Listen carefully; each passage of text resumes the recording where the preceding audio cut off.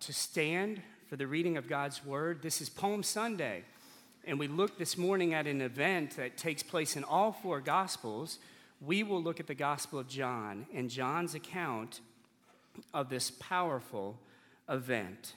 John writes for us, God speaks.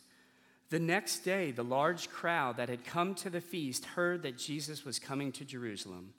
So they took branches of palm trees and went out to meet him, crying out, Hosanna! Blessed is he who comes in the name of the Lord, even the King of Israel. And Jesus found a young donkey and sat on it, just as it is written, Fear not, daughter of Zion. Behold, your king is coming, sitting on a donkey's colt. His disciples did not understand these things at first, but when Jesus was glorified, then they remembered that these things had been written about him and had been done to him. The crowd that had been with him when he called Lazarus out of the tomb and raised him from the dead continued to bear witness. The reason why the crowd went to meet him was that they heard he had done this sign.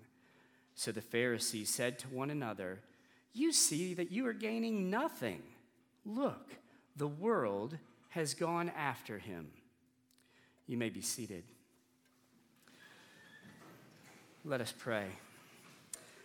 Our Father, in this passage, Jesus does not say any word audibly, and yet clearly he speaks to us of false expectations and right ones that he might have for us. Would you encourage the weak, challenge the prideful? Give us all a word that we can take to heart. In your name we pray, Lord Jesus. Amen. In the Fellowship of the Ring, Frodo and his companions arrive at the prancing pony, armed with a prophecy. The prophecy that says, all that is gold does not glitter. Not all who wander are lost.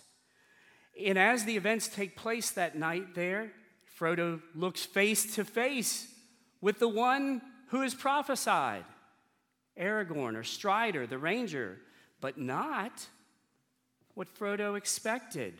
Didn't meet up to his expectations initially, at least, because all that is gold does not glitter. In the same way, the passage this morning points us to false expectations that many, including us, might have of Jesus himself. The one who comes to Jerusalem, comes riding in. And maybe we should have expected it because in the past, the forerunner of Jesus, King David, the eighth son, overlooked, surely not him, surely not him, surely not him. And yet it is false expectations. Jesus himself prophesied in Isaiah 53, the suffering servant that we might not even want to look at was said of him. What would they have expected on that Palm Sunday? What should they have expected? What do we expect of Jesus this morning? Should we even ask that? Is that okay to ask that? And what does he expect of us? The big idea this morning is that our expectations of Christ can expose idols in our heart. And our expectations of Christ must submit to his expectation of us. What does John want us to get from this passage? I invite you to hold your Bibles open to John 12, if you have one. There's an outline in the bulletin that you can follow along. This is a passage not like Romans, where we have truth, truth, truth, but rather a narrative. And it's been said that narratives drive culture. Narratives drive culture. So we have a powerful one before us. So to set the context for this, the slide here shows the geography. Jesus is starting in Bethany, where he has raised Lazarus from the dead, then been anointed by Mary, and then he leaves Bethany, goes to Bethphage and gets the donkey. the foal of the donkey as well. Other Gospels tells us there are two of them. Then he comes along the Mount of Olives, the eastern part of the Mount of Olives, down over the brook Kidron and into Jerusalem. As far as scale goes, this is really not that big of a distance, a relatively short amount to travel. A good pitcher could make the throw with 3 or 4 good throws from city to city. So really not too far, and hence why the walk that he takes could be covered in palms. So let's look at the passage now on this slide, and we'll look at a couple of the key terms to kind of help us understand what was being experienced here. The next day, that being after the anointing by Mary, after he had raised Lazarus, a large crowd came. After all, if you want a large crowd, raise somebody from the dead. That's going to be a pretty safe way to get a lot of attention. The historian Josephus said there were 2.7 million people in Jerusalem.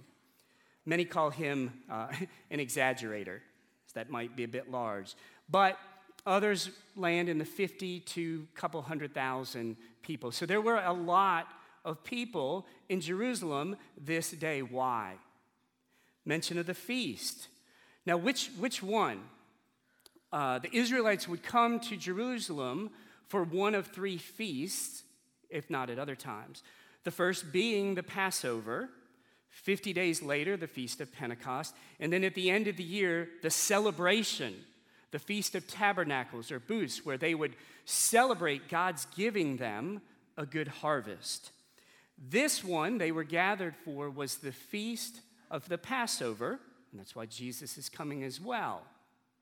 So a large number of people gathered here, and they were waving what we had earlier, the palm branch. The palm branch was quite a sign, an important one, signifying multiple things. They lined the path from the Mount of Olives to Jerusalem with these palms. The biggest thing was it was a symbol of Israel's sovereign identity. That was the symbol of their nation, the palm branch. It was a symbol of blessing. Years back, when they had traveled around as nomads in their tabernacles, their booths, their tents, made up of twigs of myrtle and willow and palm, they could look back on that with thanks for God having delivered them through that. It was a sign of peace and joy, but also of victory. And here we see the slant that may have been going on there. 170 years ago, or 170 years prior to Palm Sunday, Simon Maccabeus had led a revolt on the behalf of the Jews to retake Jerusalem. So when they had retaken Jerusalem, he and the army marched in with palm branches, and hence a sign of their military victory, and one that would show up on coins for years and years to come because of their victory. Much like the American flag for us, of our identity as a sovereign nation. And these palm branches, if you look throughout Scripture, they show up throughout, and they will show up again in Revelation, being waved before Jesus on the throne. So they have a good symbolic side to them, as well as the questionable side here, where some of them are waving them for questionable reasons, and we'll see more of that as we go. Does it matter? Does it matter if the people's hearts were in it as they're waving these palm branches? Does it matter? Or when the children were up here singing, it made me smile seeing little Jenna just singing and waving around and the joy in her heart. Surely goodness. But what of the others? There were surely some in the crowd waving the palms for other reasons that we'll see about. Does it matter for us in our worship? Is my heart in it? I don't like this song. I don't wish they didn't do it this way. I'm going to sing it. I'm not going to sing it. Maybe we can look in our own hearts as we, in effect, wave our palm branches. Hosanna! Hosanna! Save us! Save us now. Save us now. In the Hebrew, that's an imperative. Save us now. In Psalm 118, where this came from, there had been an attempt to overthrow David, but he asserts himself as a rightful king. And they sing this in victory, in thanksgiving. Why do they sing this now? Because the people are feeling the king has come. Save us now. Save us from what? Maybe like our hail to the chief for the president. Interesting note that now the campaigns for our presidencies, that many years in the past, would be for several months. Now we're seeing in 2020 campaigns that last literally for years. The campaigns. Because our president, he'll save us now. Whether it's the themes of conservatism, nationalism, social justice, liberal cause, this, that. Save us now, President.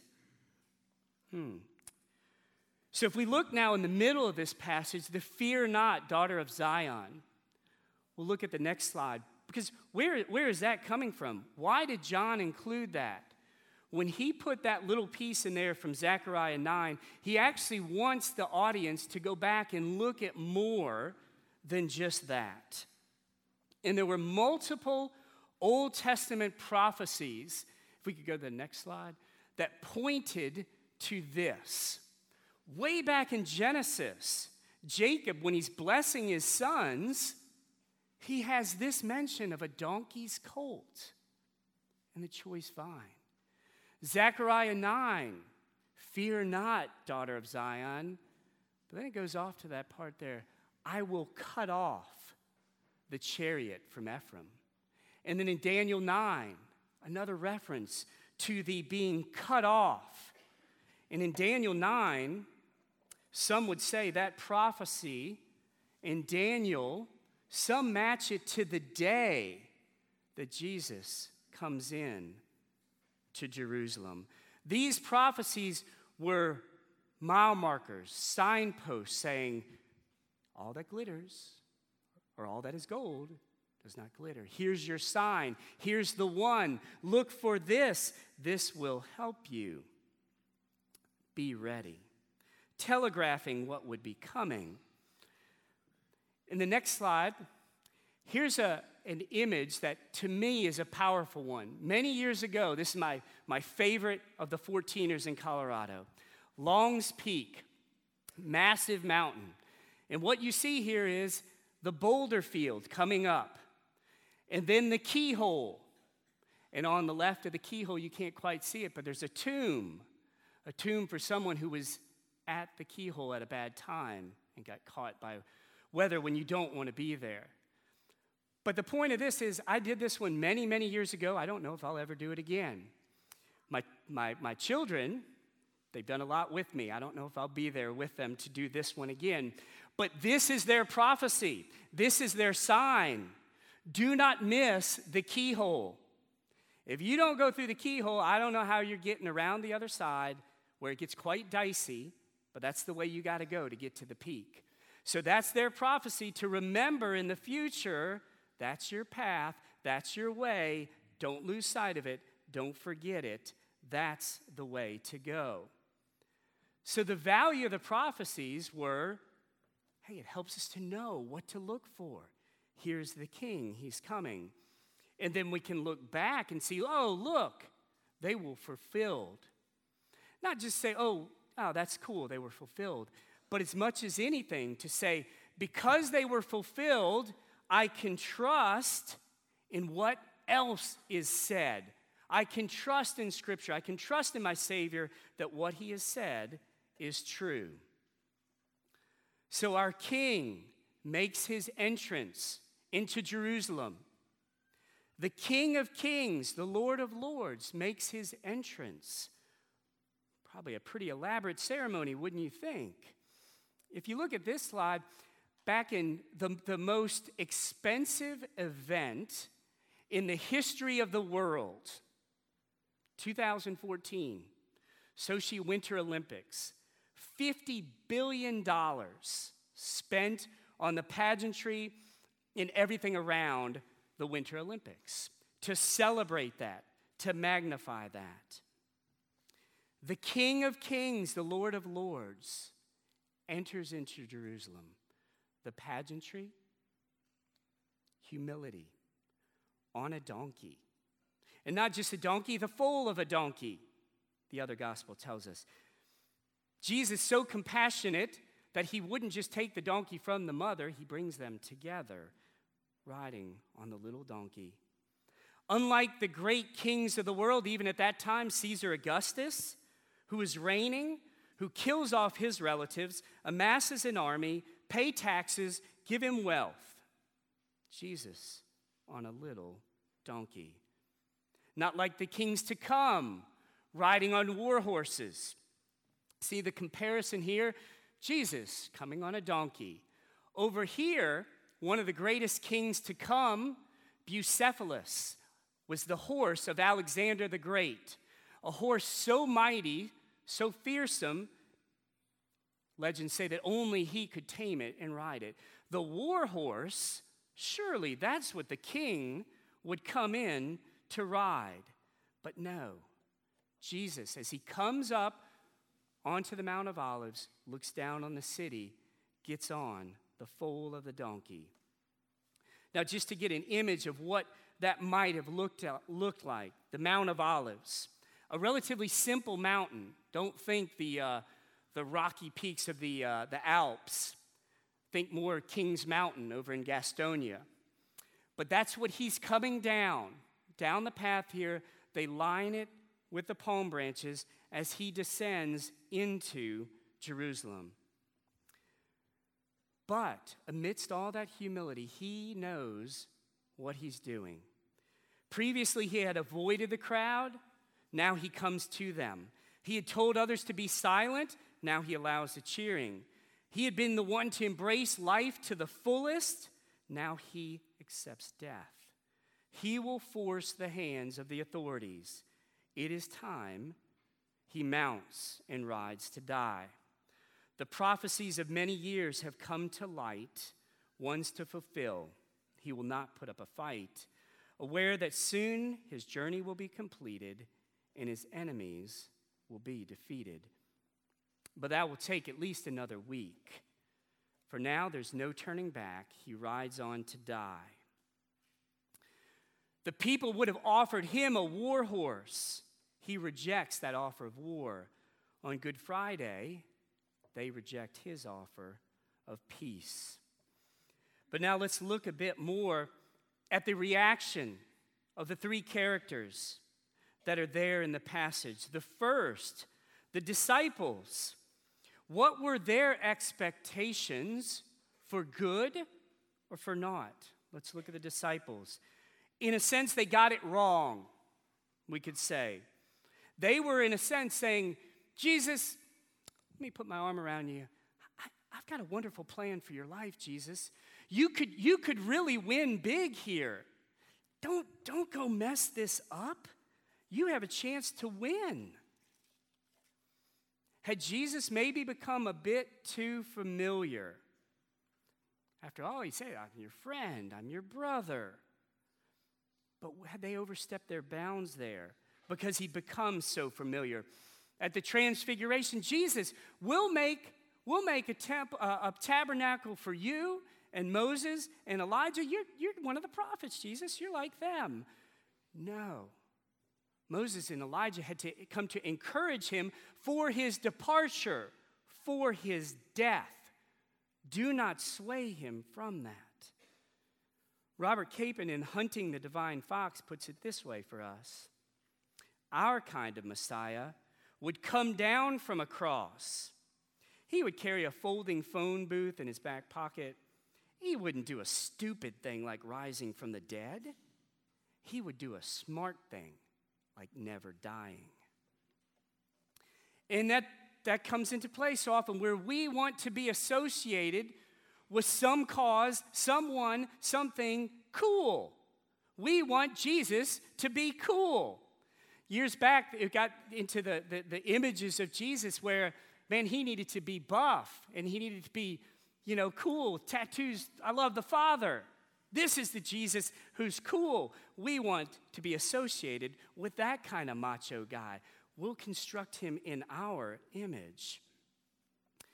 I think of that, even the association with someone's cool. Many parents, you may have experienced that with your children, where they want mom and dad to be cool. And my accomplishments in the past started to take a grander. Dad, you played in the minor leagues. No, I didn't. I played in college. Well, you would have if you hadn't gotten hurt. Yeah, you were that good. Dad, tell us about racing against the Kenyans when you ran with. I lined up on the starting line. They were gone in minutes. But Dad, you could have. No, guys. Well, fortunately or unfortunately, now as it's gotten older, there's no more images of that anymore. It's more, Dad, don't say anything stupid during the sermon. Just come on. But we want to be associated with someone cool. And maybe that happened a bit for the disciples. Does it happen for us as well, becoming too familiar with Jesus? Yes, he's my Savior. And I want to have feelings and be close and all that. Yes, good. But Jesus is Lord. Jesus is Lord. Duty's a bad word so often in Christian circles now. But think about that. You're on the battlefield. The colonel says, I need you to take that hill. Colonel, I'm not feeling the warm fuzzies today. I'm just going to sit out over here until I have the feelings. Sometimes duty matters. Sometimes duty's good. It's not to pit them as opposites. We want the duty, we want the feeling, we want the honor. We want Jesus, Savior and Lord. He was calling them. Your expectations may be wrong. You submit to what my expectations of you are. But the disciples, they didn't get it all wrong by any means. Fortunately, they got the big one right. They gave him their lives. They gave him their lives, as we see in the future that they died for him. And so, brothers and sisters, so often in the sermon, I'm challenging us, but there's also an encouragement. There's an encouragement for the believer here that you are all in. You have given Jesus your life. You have made the most important decision. And be encouraged in that. You got that right. The disciples got that right. And amen to that. But then the crowd, the second group there, did they get it wrong? In some ways. One of the other gospels says as Jesus is headed down into Jerusalem, he weeps. Why? They want king. They want the next king. They want a political, medical, economical, maybe not the spiritual king. Jesus, we're with you. Make Israel great again. Faith, hope, and politics. The greatest of these is politics, says George Grant. Jesus, smooth everything out for us. Get these Romans out of the way. Fix everything. If you look at this picture from this super tough event in the Winter Olympics, the greatest of perseverance, the curling, okay? Somebody can tell me really how that works afterwards. But here's the point. With curling, with parenting, here's the thought. Parenting, there used to be the helicopter parents, okay, where you're all over making sure, no, bully does this to my Billy and this, making sure. But now then it went from the helicopter parents to the steam, clear everything out, to now we have the curling parents, which makes sure that out in front of my little Johnny, no little even stuff in the way. It's got to be smooth sailing for my little precious child. Nothing can go wrong. We see that humorously in the news lately where you've got the parents paying off schools to get an athletic scholarship for their son who doesn't even play the sport, or paying off Harvard in order to get in. These people being arrested for this thing. The curling parents making sure my child needs everything perfectly. Jesus, I want a smooth ride. Get the stuff out of the way for me. You're the superstar, Jesus. Help me avoid pain. Fix my wife, fix my husband, fix my job, fix my ministry. Instead of the Jesus who said, you will have the tough times. That's half of it. Expect them. Prophecies say you will have tough times. I'm not there to just smooth everything out. I'm with you. I'm with you. And that's most important. On the other side, you will have the blessed life. You have me now, eternal life now. But that's when you experience heaven later. You will go through the trials now. But that crowd didn't get it all wrong. They didn't get it all wrong. They got some things right. They heard the stories raising Lazarus. They came in awe of Jesus. They came in awe of God. Many of them, not all of them, many of them. He is the king. He is the king, but he's a king on his terms and not ours. So some of them got it right, some of them got it wrong, just like in any crowd, any group, any church. The third group, the Pharisees. All that glitters is not gold. They were quite glittery. In The Prancing Pony, Frodo said this to Aragorn in that same conversation we saw earlier. You have frightened me several times tonight, but never in the way that servants of the enemy would, or so I imagine. I think one of his spies would, seem fairer and feel fouler, if you understand. The Pharisees, boy, they had that picture of look good, get on the inside and you see the foulness.